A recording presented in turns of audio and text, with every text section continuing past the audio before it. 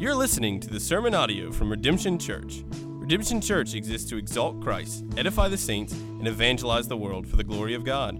For more information on Redemption Church, just go to redemption.church.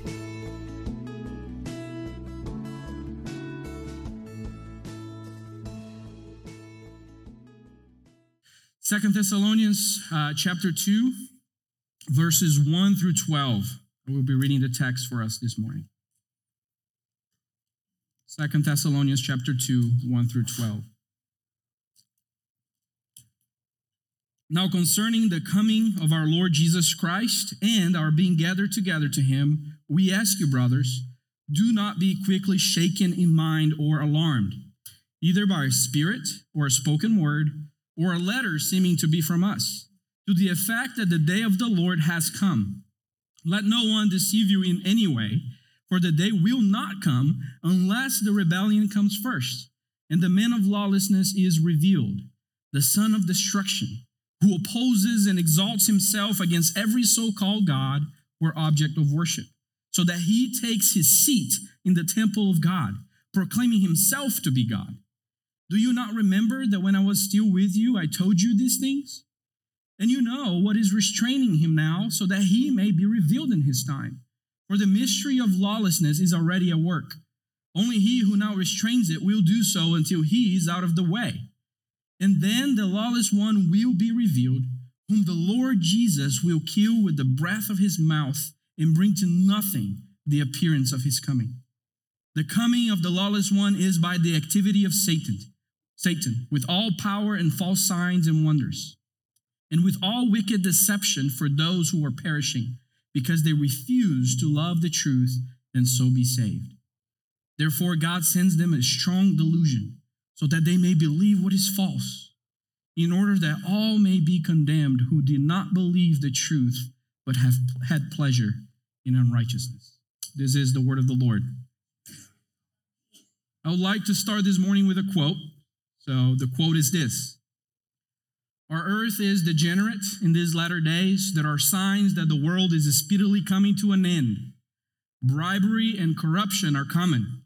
Children no longer obey their parents.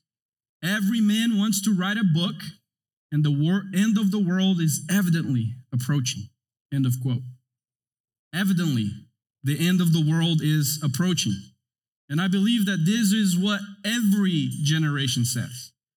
Considering the state of our world and the corruption of our cultures, I could actually justify to claim this quote as mine, because that's what I see in our surroundings. However, this quote is from an unknown author, written on an Assyrian clay tablet, dated to approximately 2800 before Christ. Evidently, the end is near, right?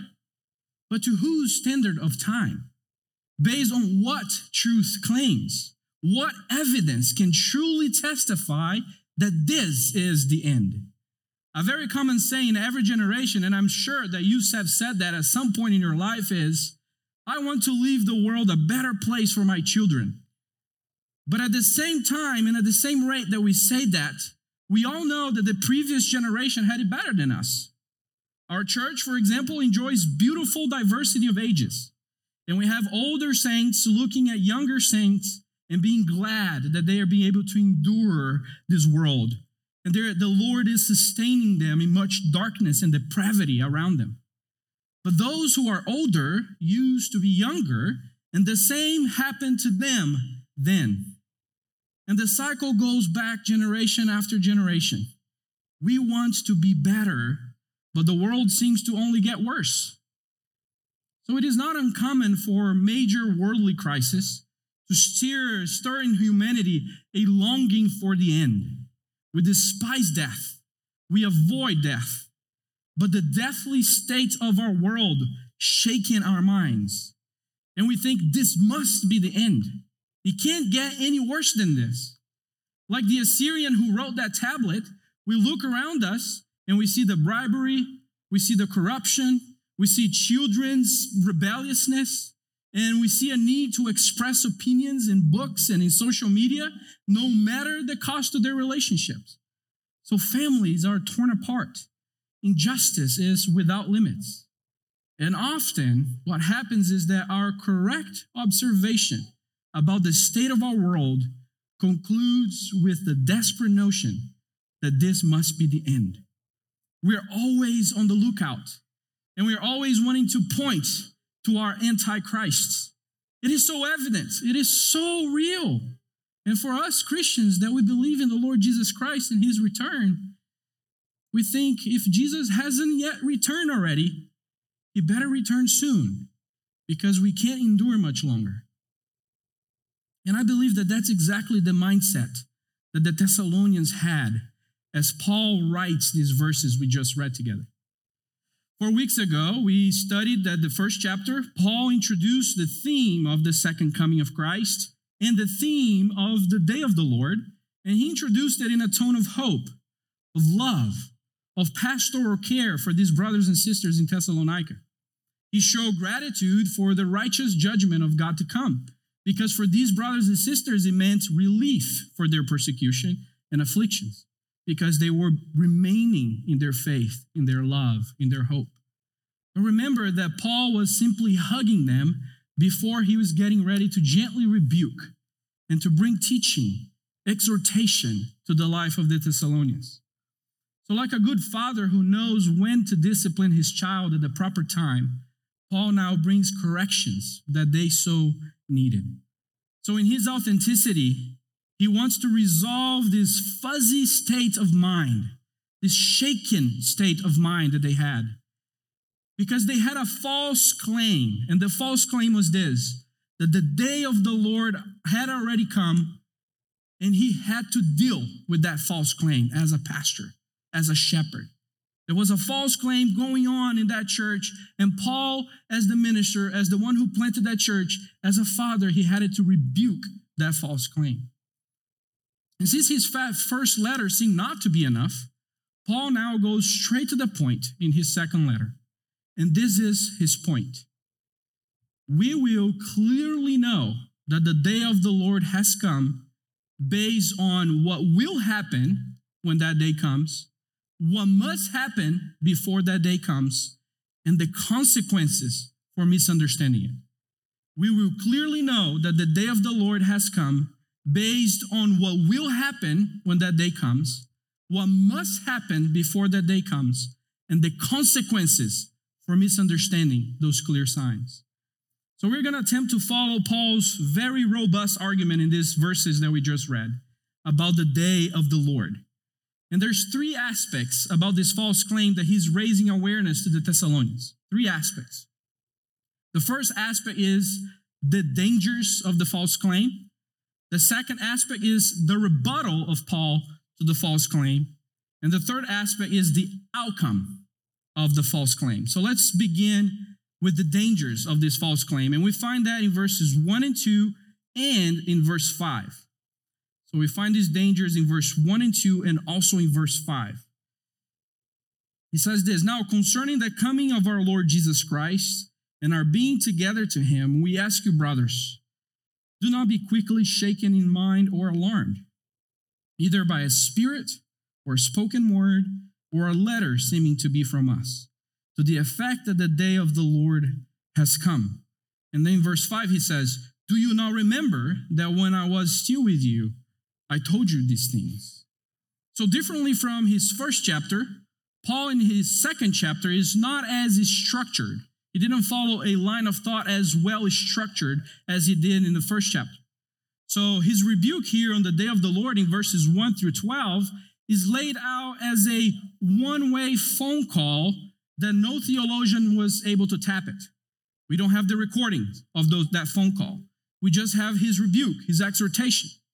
So verse 5 suggests that Paul is basing this entire section on sermons or perhaps on conversations that he already had with them in person. And we do not have the audio recordings of these conversations. So there is a couple of things that we must be aware here. That we don't know the specifics of what Paul had taught them. We also don't understand the full nature of this false claim that they believed in. We just know the specific that they believed that the day of the Lord had already come. And we are only hearing Paul correct their misunderstanding, not assess their misunderstanding, not to expel their misunderstanding. So therefore, much of Paul's specific choices of terms here seems to be connected to something we do not know, and we will not know until the day of the Lord. So preparing for this sermon made me truly sympathize with what Peter said about Paul's writings in 2 Peter 3:16. He says this: there are some things in them, in Paul's writings, that is very hard to understand. And I think Peter was probably referencing to this passage right here. Peter also suggests that many try to twist the words of Scripture, specifically difficult texts like this one, because it is about the future. So by doing so, these people that twist the Scriptures, they themselves become shaken in mind and alarmed. So they also lead others in this same path of being shaken in mind and alarmed. So there's an irony as we interpret this text.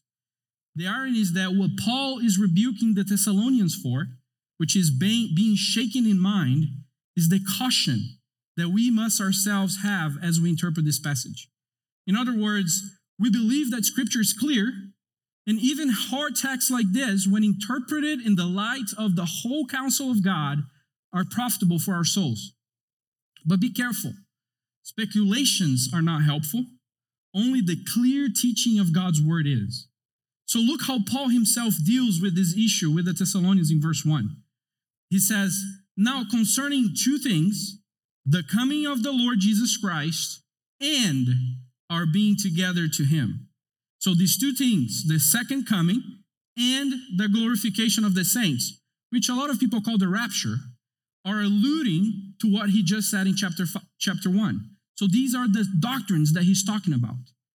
But he also says that these true doctrines are the source of the Thessalonians' shaken minds and state of alarm in verse 2.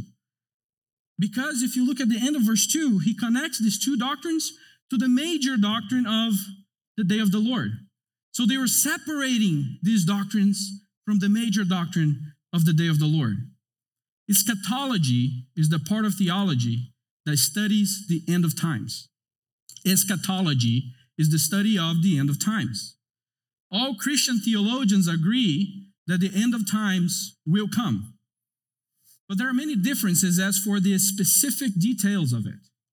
And the most common difference is the interpretation of the rapture, for example, this glorification of the saints, when Jesus will come back. Paul, in his first letter, instructs the Thessalonians to view the day of the Lord as something encouraging because of the things that will happen in the coming day of the Lord, which is the rapture. All other saints, both dead and alive, will be brought to Jesus into eternity, with Jesus to heaven. That's the rapture, be taken up to the Lord. But our concern with the timing of a specific shouldn't blur our view of the coming day of the Lord. And that's what Paul is arguing here.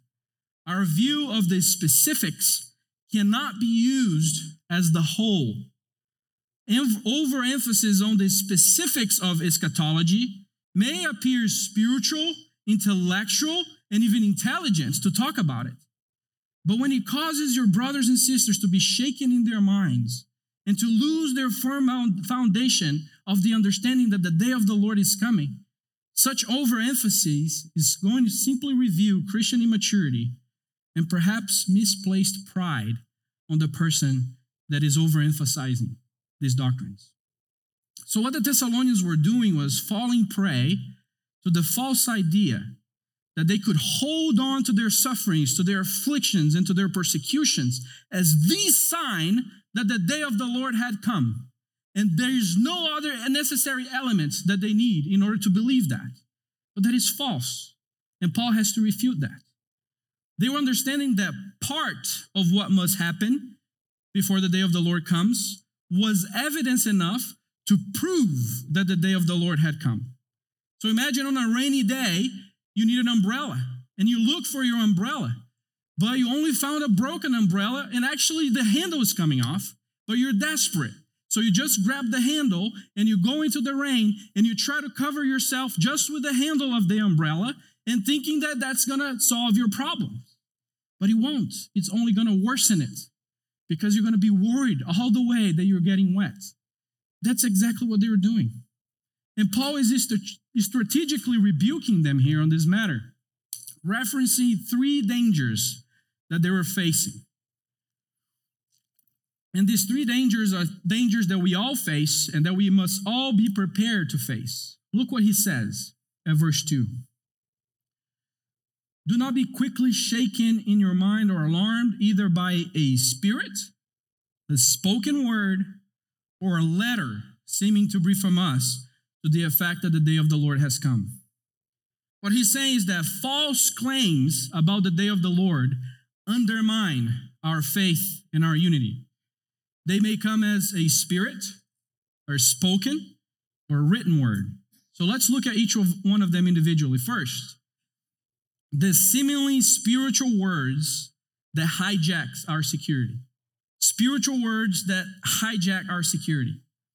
That's what the word spirit here means. It is a subtle wind of doubt over a rock of certainty that causes a rolling disaster. It is a wind of doubt that when touches a rock of certainty is going to start causing a rolling disaster. When we are tempted to quickly believe someone or something that goes completely against what we were clearly given, the instructions that we were clearly given, an alarm should sound in the spiritual heart of believers. But it's alarm not of desperation, but an alarm of caution. Beware.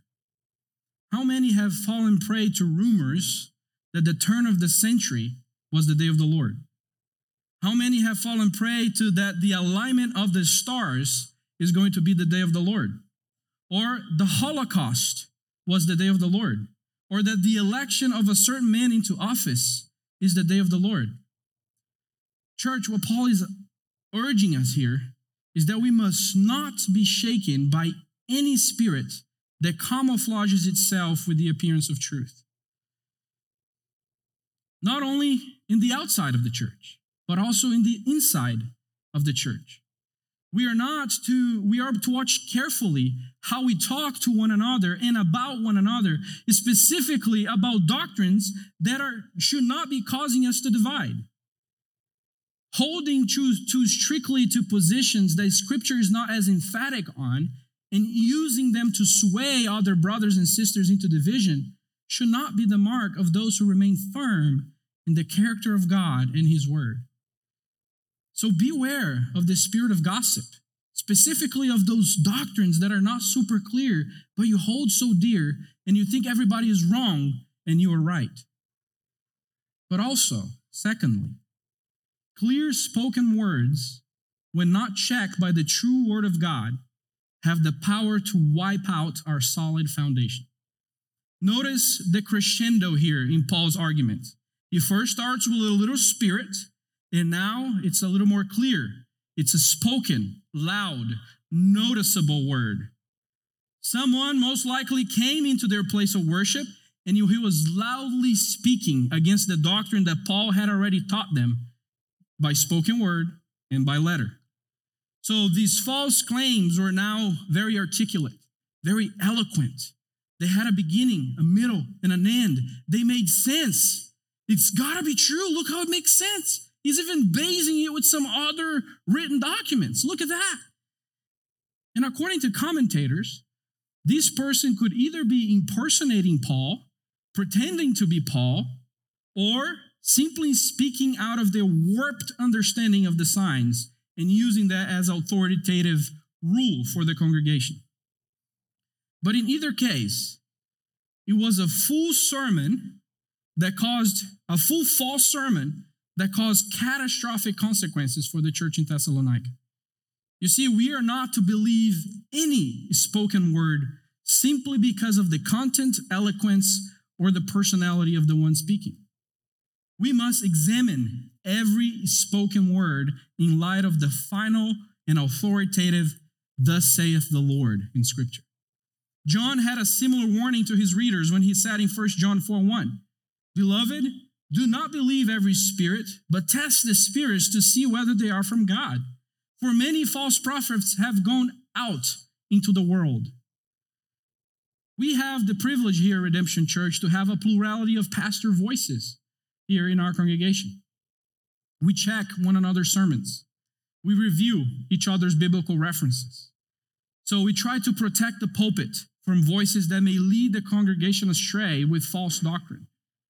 But be attentive, because the ultimate responsibility for this is not ours, it's yours. It's the church's.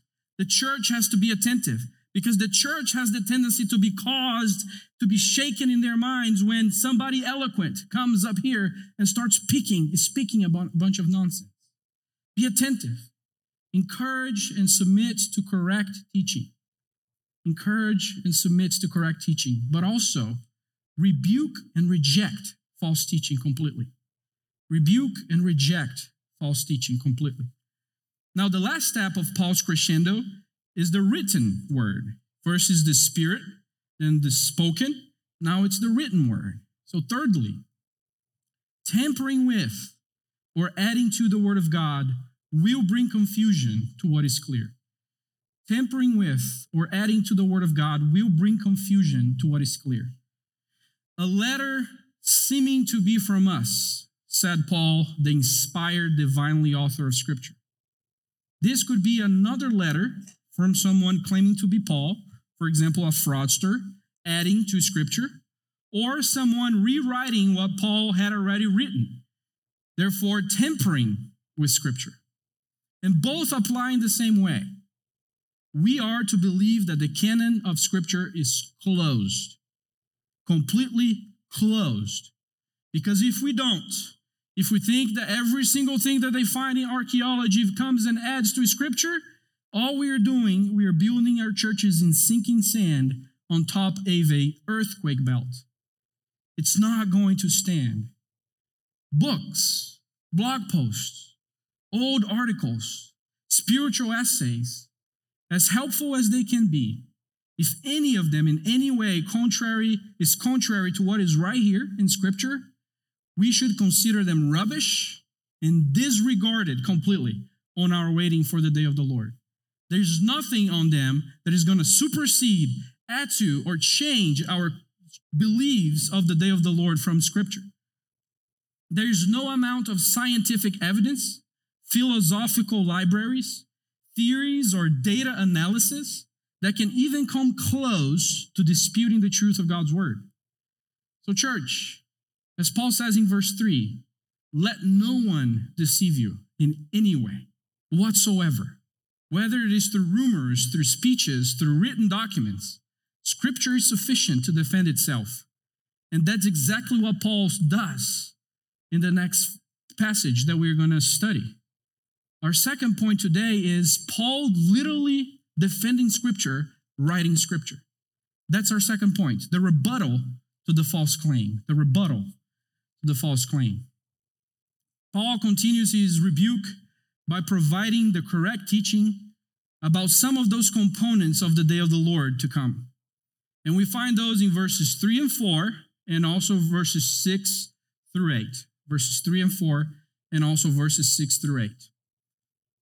We already know that the false claim is that the day of the Lord had already came. For the Thessalonians, it was there. They believed it wholeheartedly. And Paul bases his rebuttal on his own spoken word and on his letter and also his knowledge of the whole counsel of God. But we only have access to the last two, his letter and the whole counsel of God. But that is enough for us to understand with clarity his main argument, with some room for different views on the specifics regarding his spoken word that we don't have access to. Mainly about the time, and we're going to see that. Look with me at verse 3. Look with me at verse 3. He says, let no one deceive you in any way, for that day will not come unless. For that day will not come unless. Notice that there's a must, and he says that in the negative. Will not come. That's a must. But there's also a before coming from the word unless or until. So there is a necessity for these events, and there's a time for these events in order for the day of the Lord to come. A necessity for these events and a time for these events in order for the day of the Lord to come. There shouldn't be any disagreements as for the necessity. They have to happen. But there's room for Christian disagreements. We can agree to disagree as of the time of these events. So his main rebuttal is that the day of the Lord will not come unless two things happen again. Look what he says. First, the rebellion and the men of lawlessness must be revealed. So the rebellion in the text here is portrayed by Paul as this mystery of lawlessness at work. That's what he says in verse 7. It's a mystery of lawlessness. And also it is the activity of Satan. That's what he says in verse 9. So this rebellion is referred to in this text in the neuter form of the nouns. So there's a neuter form for the words and pronouns to point to an effect, a force, a work, not a person, right? But the second thing is the revelation of the man of lawlessness. This is a person, a man, the son of destruction. So if you look in the text, you're going to find pronouns such as he, him, whom. Those are all in the masculine form in the Greek. And they highlight a historical man who already exists in concept, but will be fully revealed in reality at his time. And they both will occur, the rebellion and the revelation of the men of lawlessness. And remember, there's room to disagree with when those two will occur, but they have to occur before the day of the Lord comes. And Paul begins his explanation by giving characteristics of these men of lawlessness in verse 4. And he inserts aspects of the rebellion as the result of this figure's work. So both things are playing kind of simultaneously in Paul's argument. He's revealing who this man is, and as he's revealing this man, he's revealing what kinds of works this man is going to be doing in the world. So let's explore them in the text. Verse 4. So he's talking here about the son of destruction, and he says, who opposes and exalts himself against every so-called God or object of worship, so that he takes his seat in the temple of God, proclaiming himself to be God. The lawless one of God is the reverse Jesus. The reverse Jesus. If you ever read a novel and you have a little bit of understanding of literature, you know what an anti-hero is. An anti-hero is a character that carries all the characteristics of the hero, but in the complete opposite spectrum. So every time you hear a description of the anti-hero, you already know who the hero is, because it's the complete opposite. So look at how the opposite it is of Jesus here. If Jesus is the Son of righteousness and the law of God who was revealed in flesh, the Antichrist is the son of destruction. And he himself will be the lawlessness in flesh. In Philippians 2:9, Paul says this, God has highly exalted him, Jesus, and bestowed on him the name that is above every name. But in verse 4, we read in our text that we see the Antichrist not only opposing other gods, but exalting himself against every so-called God or object of worship. At the birth of Jesus, Luke writes, he will be and will be called the Son of the Most High, and the Lord God will give to him the throne of his father David. So God giving to Jesus the throne of his father David. It's been given to Jesus. Look at the Antichrist. The Antichrist, Paul says that he's going to take his seat in the temple of God, proclaiming himself to be God. He is the anti-Jesus. Jesus was humble. Jesus was the recipient of honor from the Father. Jesus was the one true God. He was the deserver of worship. On the opposite spectrum, we have the Antichrist. He is and is going to be arrogant, self-exalting, proud, a self-made religious figure, and demanding of worship. Like Jesus, who chose for himself disciples and granted them the rights to be sons and daughters of God and his representatives on earth, that's us, Christians. In 1 John 2:18, we see John saying this, children, it is the last hour. And as you have heard that the Antichrist is coming, so now many Antichrists have come. Therefore, we know that it is the last hour. The Antichrist also has his disciples, if you will, those who desire to see this false God in the place of the one true God. An important feature of the rebellion will be an attempt to dethrone God, to take God of his royal place, of his kingship place. God must be replaced with counterfeits until the last day when the final counterfeit will be revealed.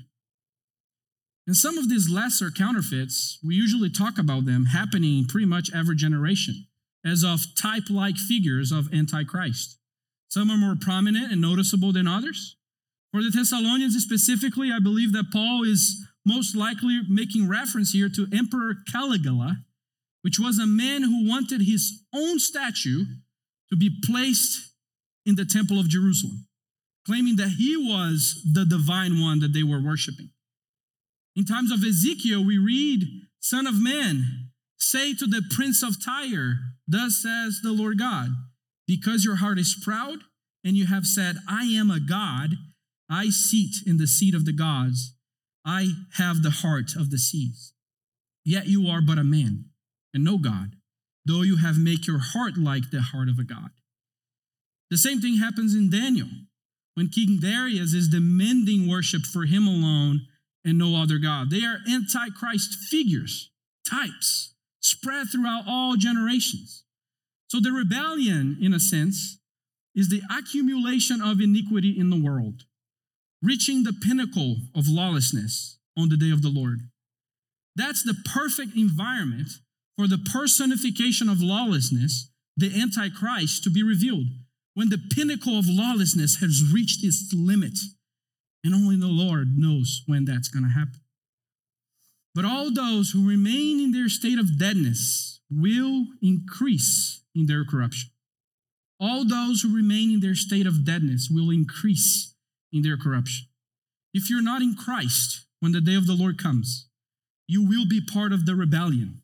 That's what Paul is saying.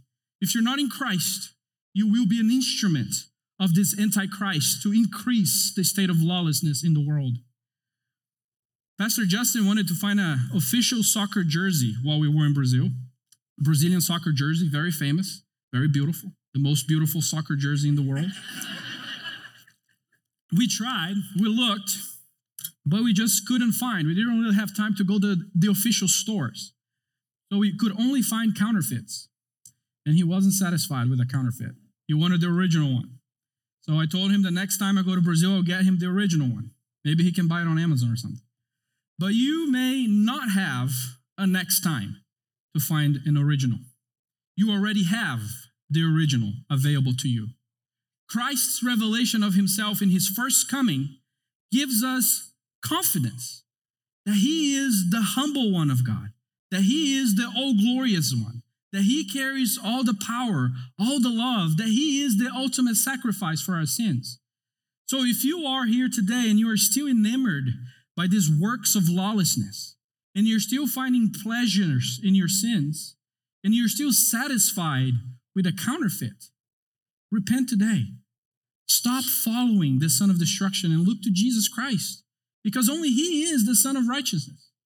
Stop building up this rebellion and join the building up of his church. Put your faith in the true hero of this story. Let Jesus Christ clothe you with his authentic righteousness today. And I say again, do it today, because the lawless one will not be restrained for long. And neither you nor I know for how long this restraining will continue. And this is what Paul is arguing next in verses 6 and 7. Look what he says in verses 6 and 7. And you know what is restraining him, so that he may be revealed in his time.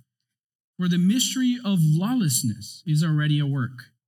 Only he who now restrains it will do so until he's out of the way.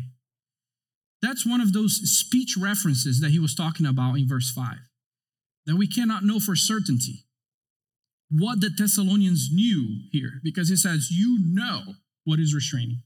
We don't. The Thessalonians did.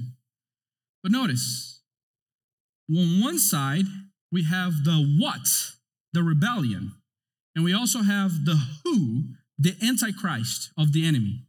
So we have the what and the who of the enemy. But on the other side, we also have the what in verse 6 and the who in verse 7 of the one that is restraining the enemy. We have the what and the who, and the what and the who on both sides. And the suggestions as for who and what is doing this restraining of the Antichrist, holding him back in a sense, it's numerous. There's several different interpretations for this. And let me give you some. I don't have time to give you all of them. So some people say that it's the Roman Empire according to the context. So it's an interpretation that is valid only for the immediate context and not for the future saints. So usually, most likely, probably not. There's some that say that it's law and order and the sword of God through political leaders.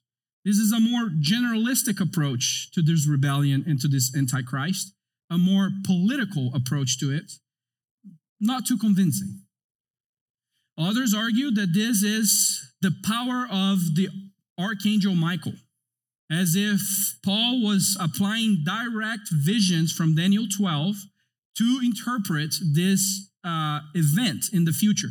So he's applying direct Old Testament prophetic language to the day of the Lord's coming. That is very possible. A lot of good Christian scholars hold to this position. There's another position that says that this is the church and the Holy Spirit doing the holding back.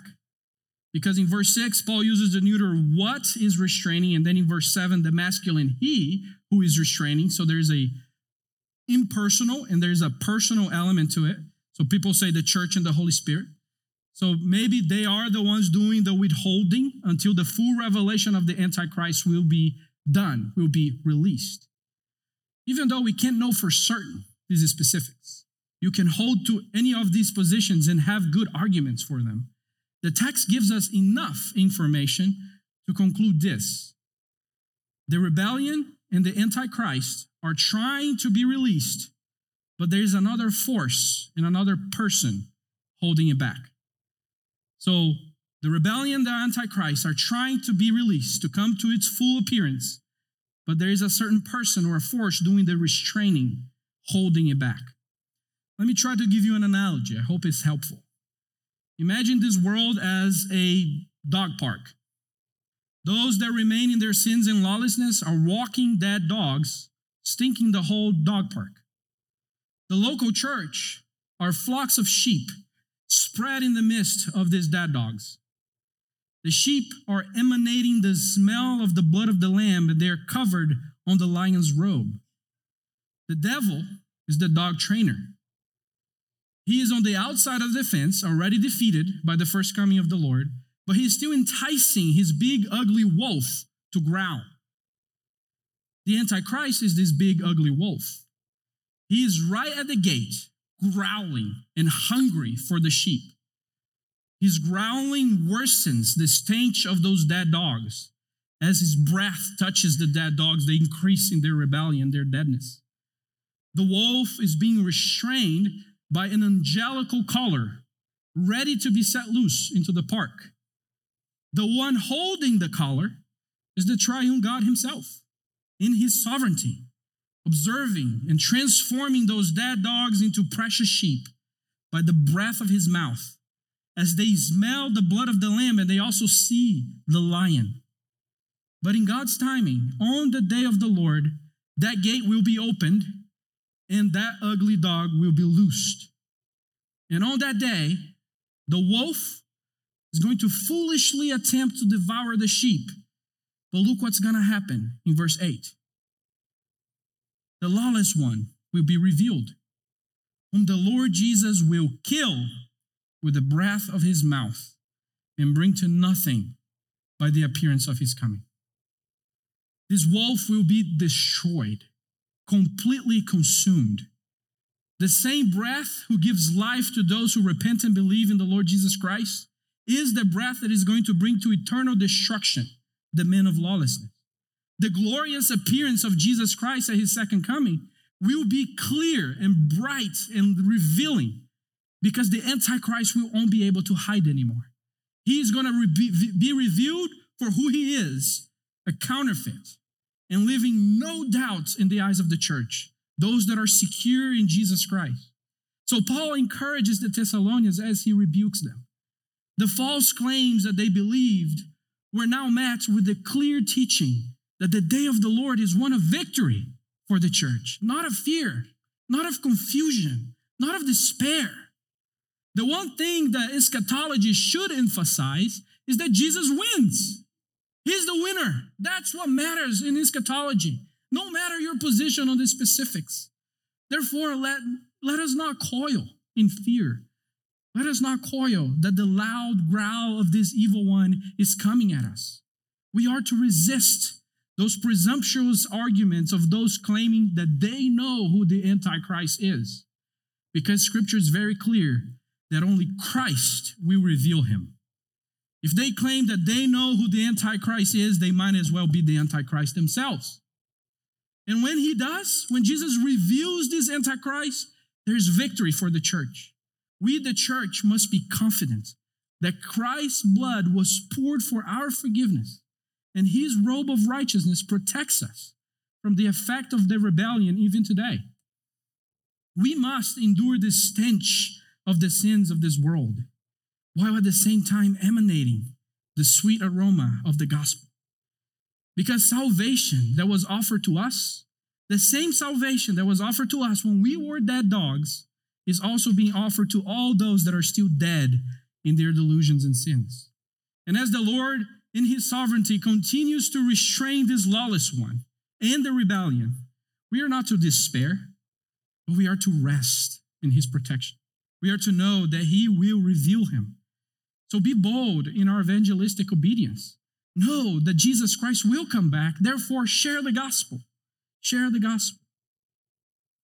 When that day comes, the appearance of his coming will be the final revelation. And all those who did not see Christ for who he is will experience the outcome of remaining in their unbelief. They're going to be believing in a lie. And that's our last point for this morning. The outcome of the false claim. The outcome of the false claim. That's verses 9 through 12. The coming of the lawless one is by the activity of Satan, with all power and false signs and wonders, and with all wicked deception for those who are perishing, because they refused to love the truth and so be saved. Therefore, God sends them a strong delusion, so that they may believe what is false, in order that all may be condemned who did not believe the truth, but had pleasure in unrighteousness. Paul ends his rebuke to the Thessalonians with a very sobering truth. Very, very sobering. Condemnation is for those who willingly refuse to believe the truth and so be saved, and will be under an eternal delusion, believing what is false.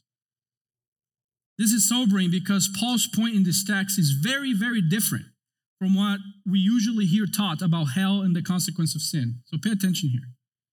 The teaching of hell and the consequence of sin usually talks about being separated from God forever, as if those that are separated from God forever will be like in a cage, looking outside those that are outside of the cage, regretting forever their poor choices. And that's false. On the contrary, in verse 9 and 10, Paul is arguing that the devices of Satan, played out by his son of destruction, his lies, his false signs, will be fully believed by those who refuse the truth. In other words, to reject the truth is by definition to believe in a lie. This means that hell is not a place of regret. It is a place of eternal delusion, of eternal torment. Those who remain in their sin when the lawless one is revealed will look to him as if he was not a wolf, but a little poodle that is cute and worthy to be pet. They're going to look to him thinking that he is the Lamb himself, that he is Christ the Savior, that he is the truth, when that is a lie. They are in delusion. Verses 11 and 12 say that God sends them a strong delusion, so that they may believe what is false, in order that all may be condemned who did not believe the truth and had pleasure in unrighteousness. So the condemnation that comes from God in his justice is his divine granting of what their heart so desired, a lie. It is God granting to them what their hearts so desired, a lie. Being sentenced to hell is not an unjust overreaction from God, but is a just divine giving over to one's own desires. Paul says in Romans 1:26, for this reason God gave them up to dishonorable passions. And he continues in 28, and since they did not fit to acknowledge God, God gave them up to a debased mind to do what ought not to be done. They were filled with all manner of unrighteousness, evil, covetousness, malice. They were full of envy, murder, strife, deceit, maliciousness. They are gossips, slanderers, haters of God, insolent, haughty, boastful, inventors of evil, disobedient to parents, foolish, faithless, heartless, ruthless. Though they know God's righteous decree that those who practice such things deserve to die, they not only do them, but they gave approval to those who practice them. Those who go to hell, to eternal damnation, to eternal destruction, will for all eternity believe what is false and remain in unrighteousness. I was once trying to explain this reality to a friend when I was sharing the gospel to him. And he was taking pleasure in his sin and parading it as it was normal, and it was actually worthy to be followed. And in loving kindness, I did my best to point him to the truth of the gospel and the reality of hell. And he asked me this, so you're saying that if I don't repent of my sins and believe in Jesus, I will spend eternity doing what I'm doing and loving what I'm loving right now? I said, yes, in a sense, but you're eating rotten meat and thinking it tastes like ice cream. And then he responded, give me rotten ribeye then. Give me a rotten ribeye then. Perhaps in my failure to highlight that, he would also experience eternal outpouring of God's wrath upon him. My friend continues in his delusion. He believed that hell would be a place of eternal pleasure. He believed that hell would be an eternal enjoyment of steak. And my friend continues in his delusion. But a matter of fact is that hell is an eternal place of torment, because that rotten ribeye will cause eternal indigestion, stomach pain, agonizing cramps for all eternity. And I pray that my naive overemphasis on one aspect of the day of the Lord may be superseded by the regenerative work of the Holy Spirit, and that the redemptive work of Jesus Christ may be believed by my friend. I pray that my friend's eyes may one day be open, and that the Lord may transform his rotten heart into a heart of flesh. And my prayer is that you, as well as him, may not think that the day of the Lord is far away and that you can wait. Because when that day comes, and you don't know when, that rotten ribeye he so desired will be served on an eternal plate of disillusion. Those that are condemned will gnash their teeth. They're going to burn for all eternity without being consumed in their delusion. They're going to think that they're laughing and that they're getting tanned. True laughter and true joy is only found in Jesus Christ alone. Do not be fooled. When the day of the Lord comes, whenever it might be, Jesus will return. His saints will be taken into eternal truth and joy. And before that, whenever it might be, the rebellion will be installed. Christ will be completely and utterly rejected, and the Antichrist will be revealed. And there will be no second chances. Condemnation and destruction will come. We might not promise to leave this world a better place for the next generation. We may try. We may try to do our best and follow the Lord with all our hearts, with all our souls, with all our minds. But one can clearly see that the one who is coming will make the world a better place. He will make the world anew. He will make the world his forever. With no sorrow, with no pain, with no destruction. The son of destruction will be defeated once and for all. And we must teach that clearly. We must not believe in any false claims, but rebuke them precisely and effectively with the word of the Lord. The dangers of the false claims, they have been refuted by Paul very clearly in this passage. It is our job to beware of their outcome, and to preach the gospel faithfully. So look to Jesus if you haven't yet, and be saved today. Let's pray. Dear God, thank you for the clear teaching of God's word. Thank you because the Bible is enough, it is clear, it is needed. And Father, we can trust it to have all the information we need to know that you will send your Son again. That Jesus Christ will return, that we are going to be taken up to live with him forever if we are found in him. But also that those that are not in Jesus Christ will rebel and reject him and believe in a lie and be condemned. So help us, Father. Help us to be faithful to our command to make disciples of Jesus Christ, to emanate this sweet aroma of the gospel, so that dead sinners may come to life by the power of Jesus. Thank you. Thank you for your grace. Thank you for your mercy. And thank you because when that day comes, there's going to be victory. There's going to be joy and praise for your church. It is in Jesus' name that I pray. Amen.